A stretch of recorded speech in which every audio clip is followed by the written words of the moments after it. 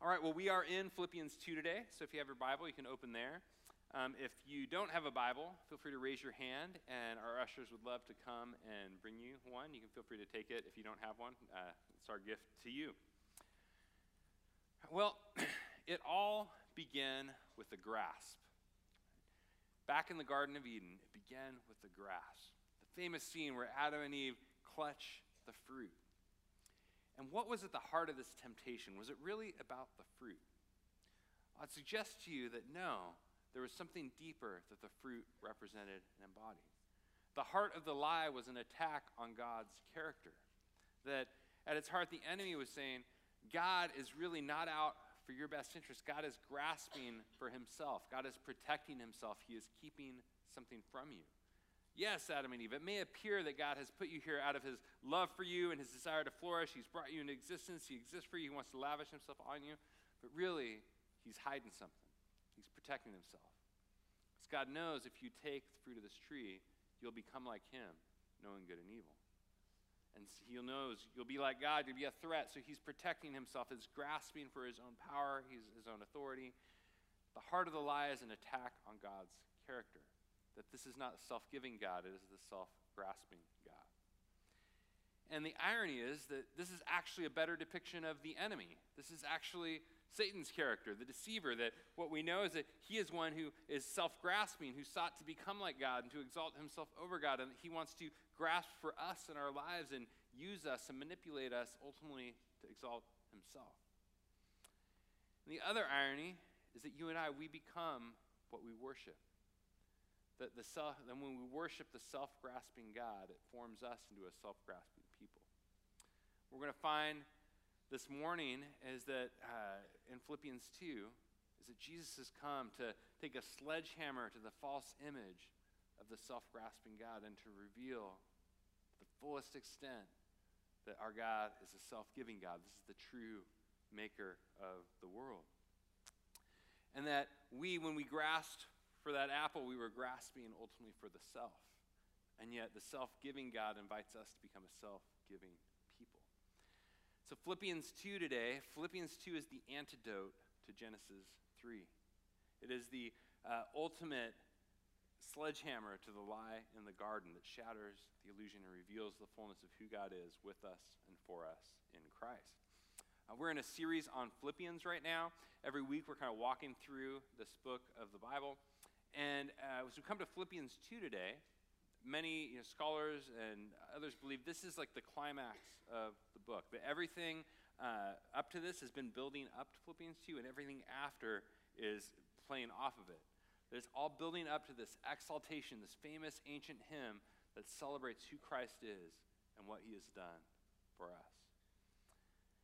And ultimately in Christ we discover that God is not self-grasping, but self-giving.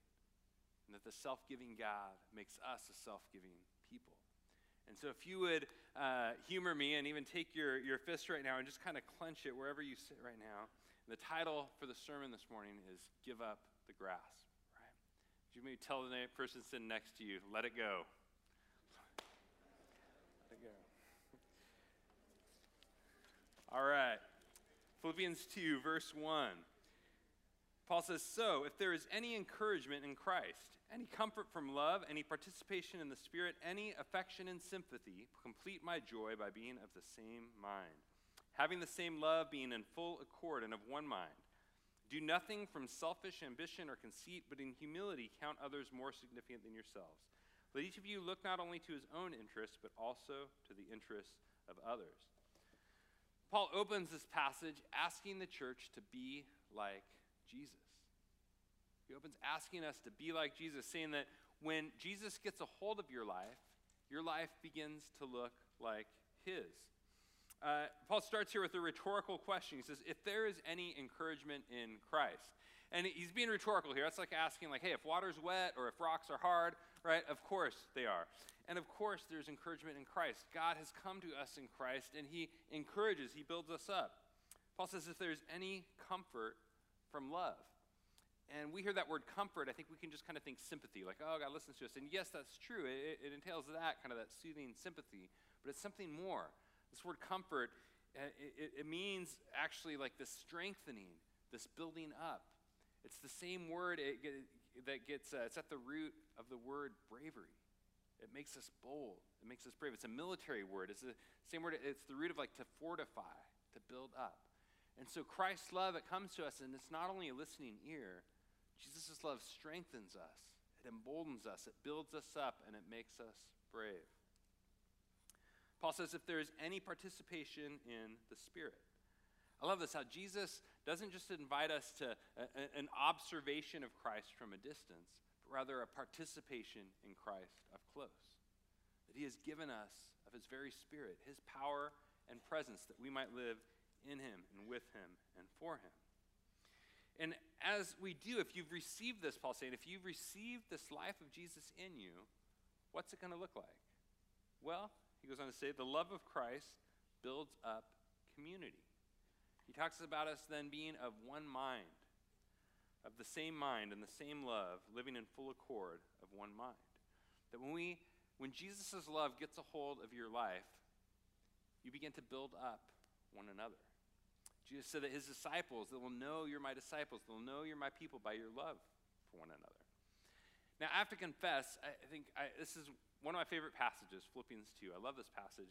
And for years when I read this, I think my primary association with it was like mission, right? It was mission, like going, man, the same way that Jesus laid down his life for us, we should lay down our lives for our city, for those in our world. Like, we should go out and serve those who are outside of these walls. And while, yes, that's true, that's not actually Paul's emphasis here. He actually says, if Jesus has gotten a hold of your life, the same way that Jesus laid down his life for us, so we should lay down our lives for one another. Became convicted this years ago, was helping leading in another church years back, and we became convicted at one point that we had gotten really good at serving our city, loving our city, but not very good at loving and serving one another. Right? In some ways, we were better at serving those who were kind of distant from us than those who were up close. And God brought us into a season of going, okay, what does it look like to actually live in gospel community together? Because there's this power that Jesus' vision for his church as his people is that, yes, we would love our city, love our world, but also sometimes the hardest place to live this out is with those who are right up close, that we would lay down our lives for one another and be a microcosm of his kingdom, a display of a people living in union together as his people with Christ as our king. Sometimes we refer to this here at Redemption as the proximity principle, that often where Jesus calls us to live this stuff out is with those who are closest to us. It can sometimes be easier to do it on a mission trip out there or once a week volunteering somewhere, and those things are important. We want to continue doing those. But off the foundation that we're doing this with our closest family and friends and with one another as the body of Christ. That we would be laying down our lives together for each other, becoming that microcosm of the kingdom, of people living in union together with each other, with Christ as our king. Another observation here. When he says the love of Christ, it builds up community. If I were to ask you to complete this sentence, that if you were really gripped by Jesus' love, then it would look like ... Like, what would you put out? What's the activity or the thing that would be a sign? And I think for some of us, it might not be a mission or kind of out there. It might be more an individualistic type thing. Individualistic. An individualist type thing. Like, I think many of us might say, like, dude, if Jesus really gripped a hold of your life, then you would read your Bible, right? And yes, I love reading my Bible. We should love reading our Bibles. We probably need to grow and be doing that more as well. But it's interesting. For Paul, most of his audience couldn't read. Right? And while that is important, it's interesting here that Paul's emphasis is not kind of an individualistic thing that we should do for ourselves, and it's not just an out there thing. Paul's emphasis here is that if Jesus has really gotten a hold of your life, then you will lay down your lives for one another. That you'll get along and build up each other as the body of Christ with the same love that Christ has expressed towards us. And as he lays out these things that he's calling us to, we see he's really laying out a description of Jesus. That we find Jesus did nothing from selfish ambition or vain conceit. That Jesus esteemed others more significantly than he esteemed himself. That Jesus looked not only to his own interests, but to the interests of us. Jesus, as our leader, he's lived this out. He's gone before us. He's not calling us to something he's unwilling to do himself. he's actually calling us into a participation in his very life together as his people. And one of these that's really struck me this week, as I was kind of praying through just this message and reflecting on this, has been, I believe Jesus is calling us to humility in an age of self-esteem. To humility in an age of self-esteem. It's interesting here, the contrast here where it says Jesus, Paul calls us to esteem others more significantly than ourselves. He calls us to an others esteem over a self-esteem. And that can be kind of awkward or counterintuitive for us today because we live in an age of self-esteem. To give you an example of what I mean, I was listening to a podcast recently. It was two friends from way back in the day who used to be leaders in a church, and have since, now years later, they've both walked away from the faith, walked away from their families, walked away from any of that. Both have become kind of self-appointed spiritual gurus to help enlighten people, get people in touch with their inner god or goddess, and I don't know, live this enlightened life. So I was listening to them on this podcast kind of talk about their journey to how they got to where they are today. And so much of it was wrapped up in this a language and this idea that before, anytime my family needed something from me, or my friends needed something from me, or my church needed something, it was like they were plucking and pulling away little pieces of myself. And I finally got to this point where I just had to say, forget it, and shove away my family, shove away my friends, shove away my church, and just go, I'm going to live for me now. I'm tired of living others. And when I was listening, I was like, dude, you guys think you're Elsa from Frozen, right? Like, I've got this inner identity, and there's my tradition, my community, and all these people, and they all want something, they don't get me, and so I've got to like let it go and break away to the mountains and get in touch with my inner self, and now come back and show everyone who I really am, and just going like, dude, you think you're Elsa? Like, all right. But we live in this age of self-esteem where, the irony is when we feel like when we're grasping at lifting up how great we think we need to think of ourselves, when you're the one that has to set yourself up that way, the irony is that you have to keep it going and control. It was interesting to hear where they felt like they had to keep telling each other, oh, you're so beautiful, you're so wonderful, you're so great, and I don't know, I found that one of the easiest ways I found to know when someone's kind of insecure is when they can't stop talking about themselves, right? It's like they're needing to prove to themselves and to you that they're okay.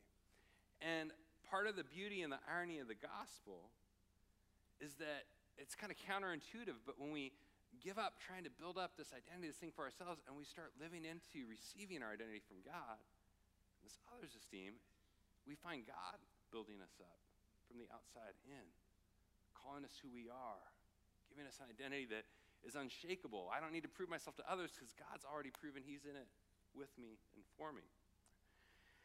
And there is some nuance here that's important. Like, this is not saying like hate yourself or think badly of yourself, kind of doing the opposite, right? No, I love, someone has said the definition of humility, it's not thinking less of yourself, it's thinking of yourself less, right? It's not saying that we should think badly about ourselves, but it's going, man, we can kind of stop the navel gazing and get our attention off ourselves to begin with and look to God and who he says we are and look to others he's placed. And the irony, Jesus says, is that when we die to ourselves, we find life from God who's around us. But yeah, it's not thinking badly of ourselves. Paul says not to have selfish ambition, but not all ambition is selfish, right? Like there's good ambition to change the world in ways that are good, to live boldly for God, to actually build up our community, to lay our lives down for our family. There are good forms of ambition. Paul says, look not only to your own interests. He doesn't say don't look to your own interests, right? He says just not only. He assumes that we are looking to our own interests and says, but look also to the interests of others.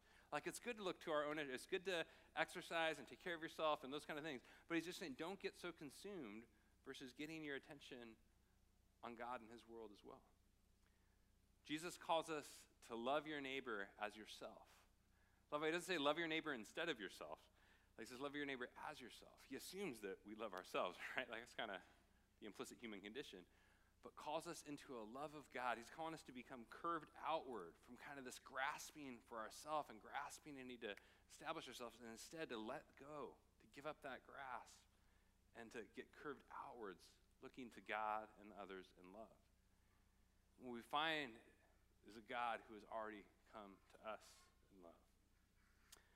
Our world says, you do you, But Jesus says, I do them. Right? And he invites us into a similar life. Paul next goes on to this, going, the resource, the way that we find the resource where rather than feeling like it's all getting pulled away from you, rather than finding life, is when we look to Christ and find our identity in who he is and what he's done for us. And so let's move to that now, in verse 5. It says, have this mind among yourselves, which is yours in Christ Jesus. We just have this mind. We can think of mind as just kind of like the brain and the intellect and thinking right, whatever. But the word actually comes from this word for like the diaphragm or even the midriff, like that which is surrounding your heart. So he's going to have this, like this full-fledged orientation from your gut, from the inside out. Jesus, this is Jesus's, and he's given it to you, to us as his people. As the head, he directs us as his body with this mindset.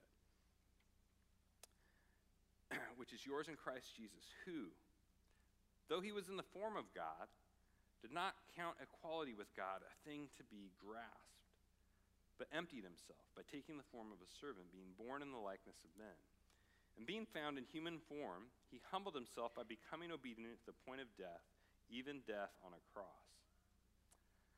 All right, so Paul here looks at the radical descent of Christ and tells us that we can become like Jesus because Jesus became like us. Right? We can become like Jesus because Jesus became like us. He made the first move. He came, entered the neighborhood, and one of the things that Paul points out here is that the power and the craziness, the scandal, that God became a slave. God became a slave. He contrasts that. Though he was in the form of God, he took on the form of a slave or servant. The word servant, it's the Greek word for slave, like the lowest rung of the social ladder.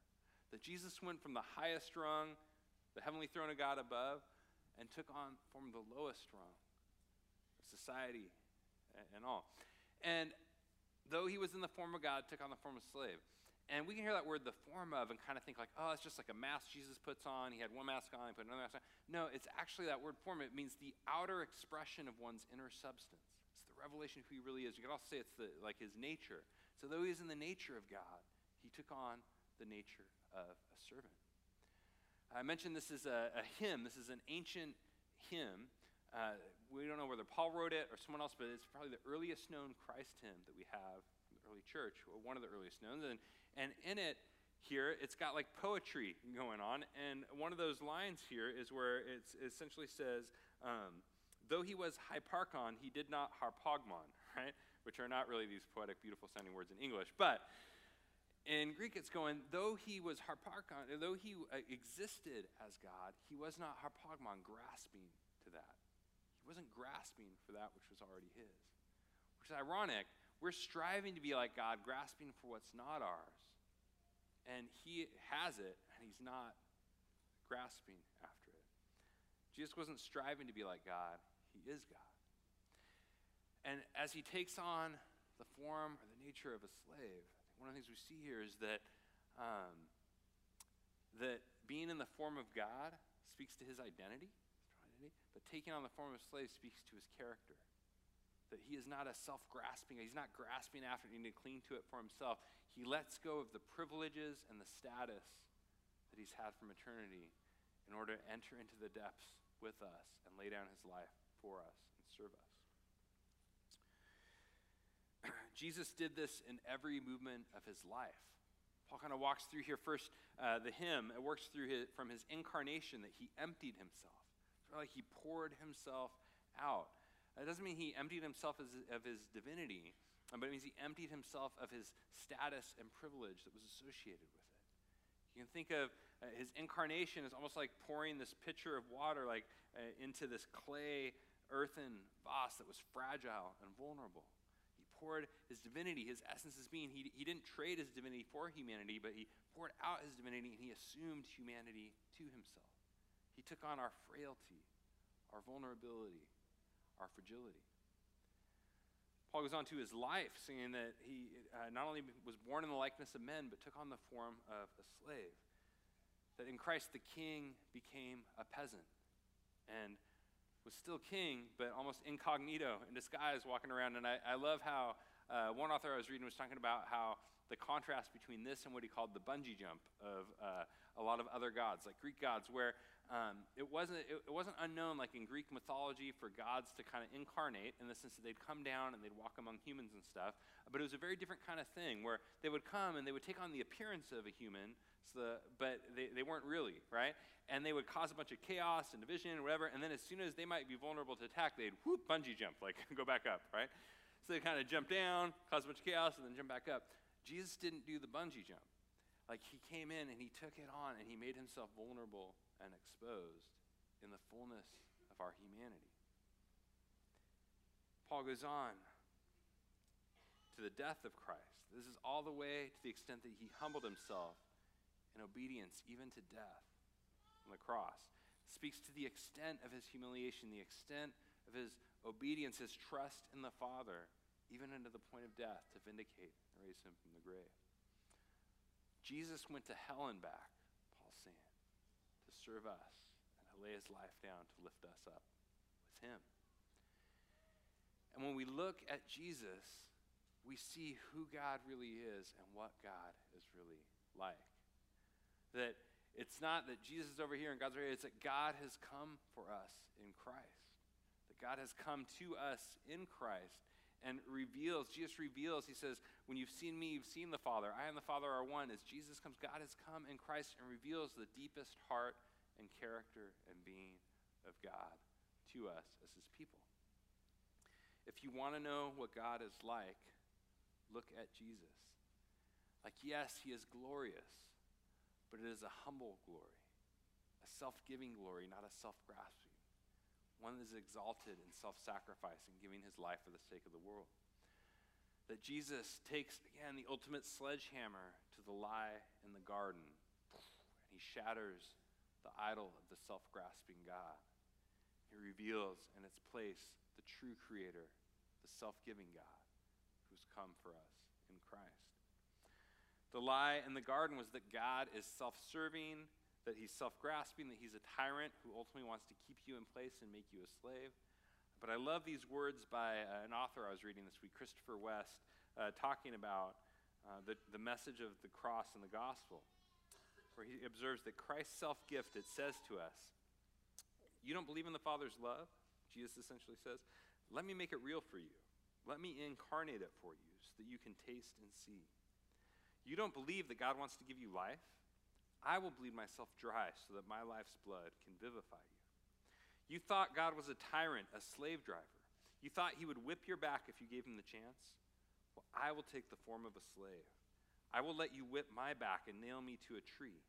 I will let you lord it over me to show you that the Father has no desire to lord it over you. I have not come to condemn you, but to save you. I have not come to enslave you, but to set you free. Turn from your disbelief. Believe and receive the gift of eternal life I offer you. And when we sing with Paul this hymn, when we look at the glory of who Christ is and what Christ has done, when we become captivated by the gospel, the beauty is, once more, that we become what we worship. That in the same way that the self-grasping God makes us a self-grasping people, so when we encounter the true God in Christ, we find that the self-giving God makes us a self-giving people. We become what we worship. I got a taste of that this week. This last week, our family went to San Diego for a little getaway. We were at the beach, and it was funny. We got some friends out there had hooked us up with this really just gorgeous, beautiful place to stay, this house. And it was funny. We were on the way driving out there, and our 5-year-old son, Jake, he was like asking on the way out there, I don't want to go, like, let's just go back home. I really don't want to go. Can we just go home? We're like, dude, it's going to be like the beach and fun and water. We're going to have a blast. No, I really want to go home. I don't want to go. And like, oh, buddy, it's vacation, you know? But then we finally got there, and we realized why he had been so upset. He walks into this gorgeous home where he's like, actually, okay, I guess we can move here. You know? And we're like, buddy, we're not moving. We're just on vacation. And I realized he was probably reliving the trauma of a year ago when we picked up when we moved here and thinking, here we go again. Like, no, dude, we're not moving. We're just on vacation. But we get there, and we had a blast and all. But on Saturday, we're driving places back and forth, and Saturday, we're coming back home, and either my wife or I won't say who, one of us, I'll just say that I tend to be the clumsy one in the family, right? But there was a code to get into the garage instead of a key or opener, right? So one of us is getting out of the car to look up the code to punch it in, and we had the emergency brake on, and we thought it was in neutral, but it was actually in first. And while we're out, like just boom, like the car just boom, rammed and just mangled the front garage door, right? And so we are like, oh my gosh, this is someone else's home. They've already been so generous, and now we just destroyed their garage, and this is going to be thousands of dollars that we don't have, and what are we going to do? We're in a mess, and vacation is ruined, and now our hearts are low, And so we call. So I call the people from Friends Church that kind of run the home and all, coordinate people who are staying there. And they're like, oh, don't worry about it. Hey, we're coming right down. I'm like, all right. So Mike and Cindy are their names. They come down, and Mike, I don't know this at the time. I don't find out till later afterwards from someone else, but is actually a rocket scientist, like designs rockets, whatever, right? But he shows up in like his gym shorts and his rough t-shirt, whatever, a big smile on his face. And anyways, he pulls out, he's brought his tools, and then he and I spend like the next 2 hours, like hour and a half, 2 hours, just like pounding out the dents in the garage. And he's on one side, I'm on the other, like kicking it back in place. And Cindy finds the paint, and we paint it back up. And like basically 2 hours, like getting the bolts back in and restoring this garage door. And we didn't hide it from the owners. They sent pictures, and the owners are actually like, hey, it's fine. It looks great. We're no worries. It's all good, right? Like, oh my gosh, thank goodness, And we were so relieved and re-entered this vacation. But what struck me was this felt like a little microcosm or window into the nature of the gospel, right? Where God has given us this glorious, beautiful home to live in, this creation that we live in, his world.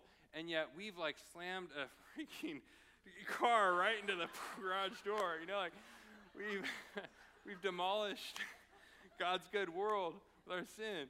And yet Mike was like Jesus, though. Though he was in the form of a rocket scientist, he took on the form of a garage door repairman. And not just had me watch him, but called me to participate, and us working together to restore and bring his world back together. And what struck me was, as you met Mike and Cindy, they weren't upset. I'm like, I'm sure they had Saturday plans, their vacation, but the self-giving God had made them a self-giving people. They showed up with a smile, with joy, with hope, and they died to themselves. They gave up their Saturday afternoon, whatever plans they had, vacation, all. They died to themselves that they might bring life to us. They kind of substituted their plans, whatever, to enter into our condition with us and to help us get out of it, to repair and restore and bring things back together. And I was just really struck by Mike and Cindy going, man, the self-giving God has made them a self-giving people. They did it all with joy, with delight. And similarly, I think with Jesus, like Jesus is almost like my son, right? Only Jesus isn't going on vacation, he's moving there, right? Like Jesus enters in, he enters into our condition to help serve us and lay his life down and restore us. He goes to hell and back to enter into where we're at, our condition with us, and bring life to us. The self-giving God makes us a self-giving people. And as we move on to the final part of this passage, the ending of this hymn shows the result and the hope. Paul says that, verse 9, therefore, God has highly exalted him and bestowed on him the name that is above every name, so that at the name of Jesus every knee should bow in heaven and on earth and under the earth, and every tongue confess that Jesus Christ is Lord, to the glory of the Father.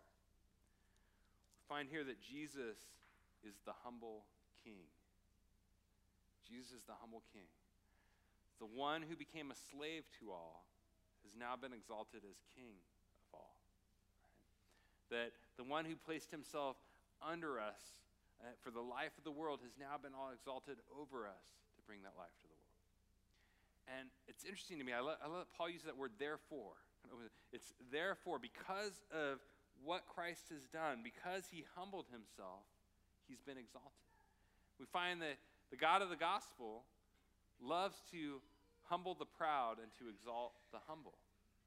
And he goes, Paul's going like, it's not like Jesus was humble, but now he's king, so he's not anymore. He's like, no, it's because of his character, because of the life that he displayed and lived, that God has exalted him as king over all. This means that it's good news that Jesus is king, because our world needs to be set right. And the reality is, Jesus is way better at it than you or I am, right? Like, putting me in charge of setting the world right, judging the world, whatever, it'd be like asking me to perform surgery on you, right? Like, you don't want it to happen, because I would probably pull out some stuff that's supposed to be in there and, not get the stuff that's supposed to come out, right? But Jesus is a better judge than you or than I. He's a better king. He knows what he's doing. He knows how to set his world right, and he's got the character that we can entrust the judgment of the world to him, who we know will do it rightly. I also love how it doesn't say, therefore Jesus exalted himself. He says, no, therefore God exalted him. And similarly, as you and I, kind of like that story with Mike and Cindy, as we seek to be, Ricardo called it last week an embodied paraphrase, that we seek to be a microcosm, a window, a signpost, a mini version of the bigger story that Jesus has lived for us, that we would be windows and living that kind of story for one another. That as we do that, we do the dying, God does the rising, right? That we don't have to be consumed with trying to exalt ourselves or raise ourselves up or establish a reputation or a name or identity for ourselves. I love Paul Miller puts it this way. He says, Jesus did the dying, the Father does the rising. That God delights to raise us when we humble ourselves, to pour himself into us and to establish us on the foundation of his grace and love. It says here that every knee will bow and every tongue confess. A question that I've often had folks ask over the years is like, so does this mean universalism, that kind of everyone ultimately becomes Christian all? And no, that's not what this is saying. We see that in the gospel, even the demons confess, right? Even their tongues confess and they obey. Their knees bow, and this is they obey like what Christ tells them to do. When Jesus says, go, they depart, and they recognize and confess Jesus as Lord. Only they do so in defeat and in fear that it means they don't get their way, right? And so the reality is that all of us, you and I, you and I will bend the knee and we will confess that Jesus is Lord. The question is whether we will do so in joy and love of Christ and who he is, or whether in fear and defeat, because it means getting our toys taken away, right? That the self-giving king confronts a self-grasping people. Right? Like he confronts us with his kingdom is not one where we're grasping for ourselves, but one where he pries our clutches off in order that we could enter into the communion of love that marks his kingdom, where we give our lives with and for one another. Where this restored humanity and all creation becomes saturated by the redemptive love in Christ that lays down our lives for one another. And the goal of all this, find here, is that God is reconciling the world through Christ.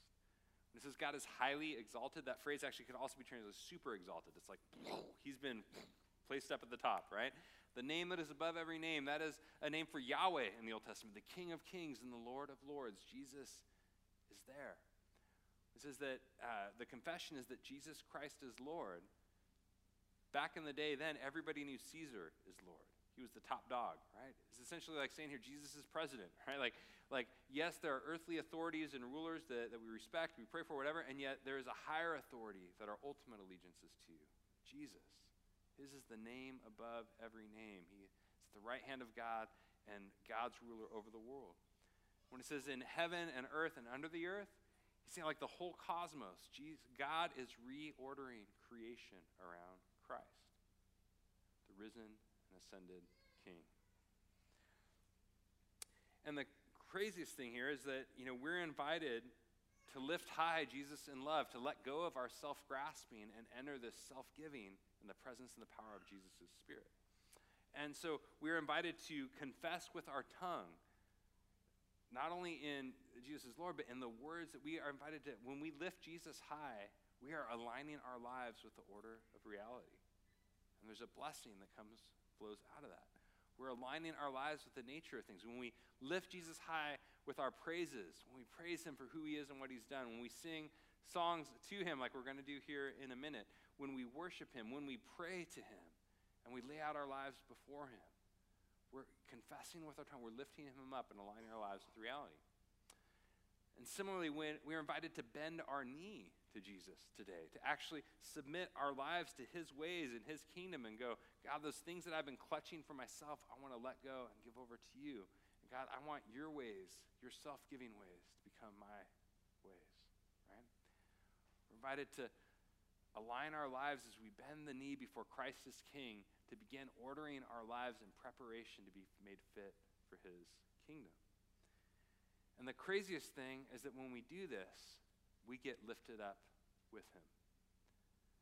The gospel proclamation says that we have been raised and seated high with Christ in the heavenly places.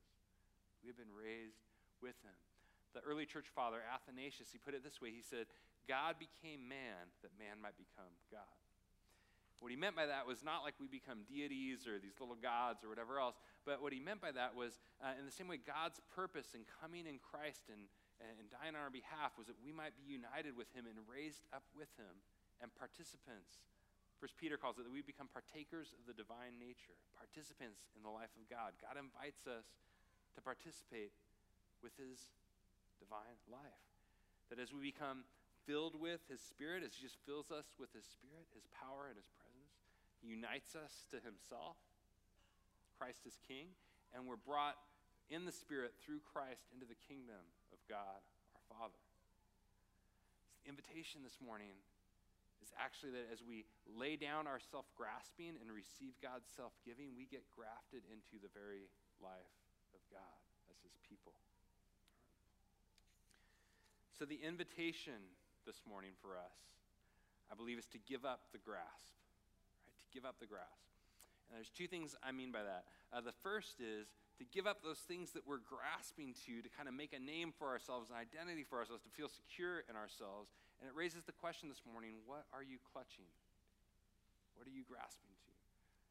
Maybe for you, it might be that romantic pursuit of that relationship that you know is not actually healthy or right, but maybe you've been living under the lie of the enemy that's going, hey, God's just trying to keep something from you. He doesn't have your best interest at heart. He doesn't want you. And the freedom could be to stop grasping at it and to bend the knee to God and his ways and trust him for you. It could be that security, like that lifestyle that you've been grasping for, feeling like I'll be content, I'll have peace when I get to this place in life, and the things that represent that home, that car, that amount of money in the savings account. And God is going, hey, give up the grasp. Like, yeah, be faithful and work and do this stuff, but trust me for that. And be able to no longer need to seek to control that. It could be trying to control like our self-image, that whole self-esteem thing we talked about earlier, where it could be like, man, feeling like I need to grasp it, proving that I'm okay for others and for people, and maybe that's like on social media or how I talk with people and all. And I believe God's inviting some of us this morning to give up the grasp. Stop grasping to make an identity for yourself and receive my naming of you as my son, as my daughter. Like, receive your love from me and my self-giving for you, and let that be the foundation that you build your life upon. That we can go from being a self-grasping to a self-giving people through the love of Christ. The second thing I mean by that is that we not only give up the things we're grasping after, but also that we would give up the grasp, we would give up the self-grasping God. That there may be some of you this morning who have been living under a Genesis 3 God. The lies of the enemy who wants to paint this picture, this distorted picture of God's character as he's ultimately out just to oppress or control you, or the tyrant who wants to enslave you. And it's ultimately what gives us the power to live a self-giving life is when we encounter the reality of the self-giving God. And so I believe God is calling some of us this morning to lay down our idols. Maybe it's even idols that we put Christian language, Christian terminology and stuff around, but the gospel is when God has come in Christ to take a sledgehammer to that false image of God He's inviting you today to enter into allegiance, to bend the knee and confess with the tongue that Jesus Christ is Lord, to enter into allegiance to the true maker of heaven and earth, the God who is for us and who has come for us in Christ. So as we come to the table this morning, we come to the reality of Christ's self-giving for us. We come to the body broken and the blood shed, where Jesus continues to give of himself to us as his people, that he invites us to come and receive from him, to feed on him, his life given that we might have life. And so as we come this morning, we're invited to give up those things that we're grasping, and also to give up our false perceptions of God, the lies the enemy sown, and to give our lives fully in allegiance to the self-giving God who's come for us in Christ. In a moment, we're going to receive communion, and we're going to do this morning as we're worshiping and all. And so as we do that, you can feel free to not all feel like we need to come at once. We can, as the ushers come forward in a moment here, as I pray to grab the elements and to offer the elements to us as a people. You can take your time. If we all come at once, the lines get really long. So one, feel free to wait if you want until the lines come down a little. And the other thing is that we can walk and chew gum at the same time, right? Like we can sing and come forward for a communion at the same time. But if you would stand with me, and I want to pray for us as we prepare to come and worship Christ our King with our tongue, and come to the table where we symbolically bend our knee in submission to the King in reverence and receive his life for us. Would you join me in prayer? God, thank you that you are not the self-grasping God, but the self-giving God. God, the whole biblical story is you pursuing your people, your creation, your world, God. But ultimately, we look this morning to the climax of that you have come for us in Christ. Jesus, we find in you a humble king who is not out to get something from us so much as to give yourself to us, God, and to form us and make us as a self-giving people. Lord, we pray that, God, in the power of your Spirit, God, you would guide us in knowing where, God, you would convict us this morning. Guide us in knowing where are those areas that we're clutching to, clinging to. Holy Spirit, the Spirit of the living God, I pray this morning you would, even now, Lord, be convicting hearts and minds, God, of those places that we're clinging to, looking for identity, looking for assurance, where places that betray our lack of trust in you being with us and for us, God. And that we would let those things go and receive your presence with us in this place, God. And Jesus, I want to pray this morning, particularly for any who are here who have maybe been living under the Genesis 3 lie, God. The attack on your character that says you're a tyrant who's looking to keep something ultimately from us, God, who's more out to get us, God.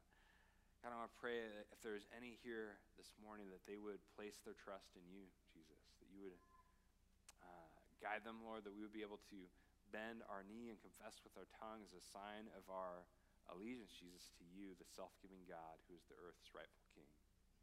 So, Jesus, we exalt you. We give you all praise and honor and glory as your people. We pray that your life would take root and become our life together, God, in you. It's in the name of Christ that we pray. Amen.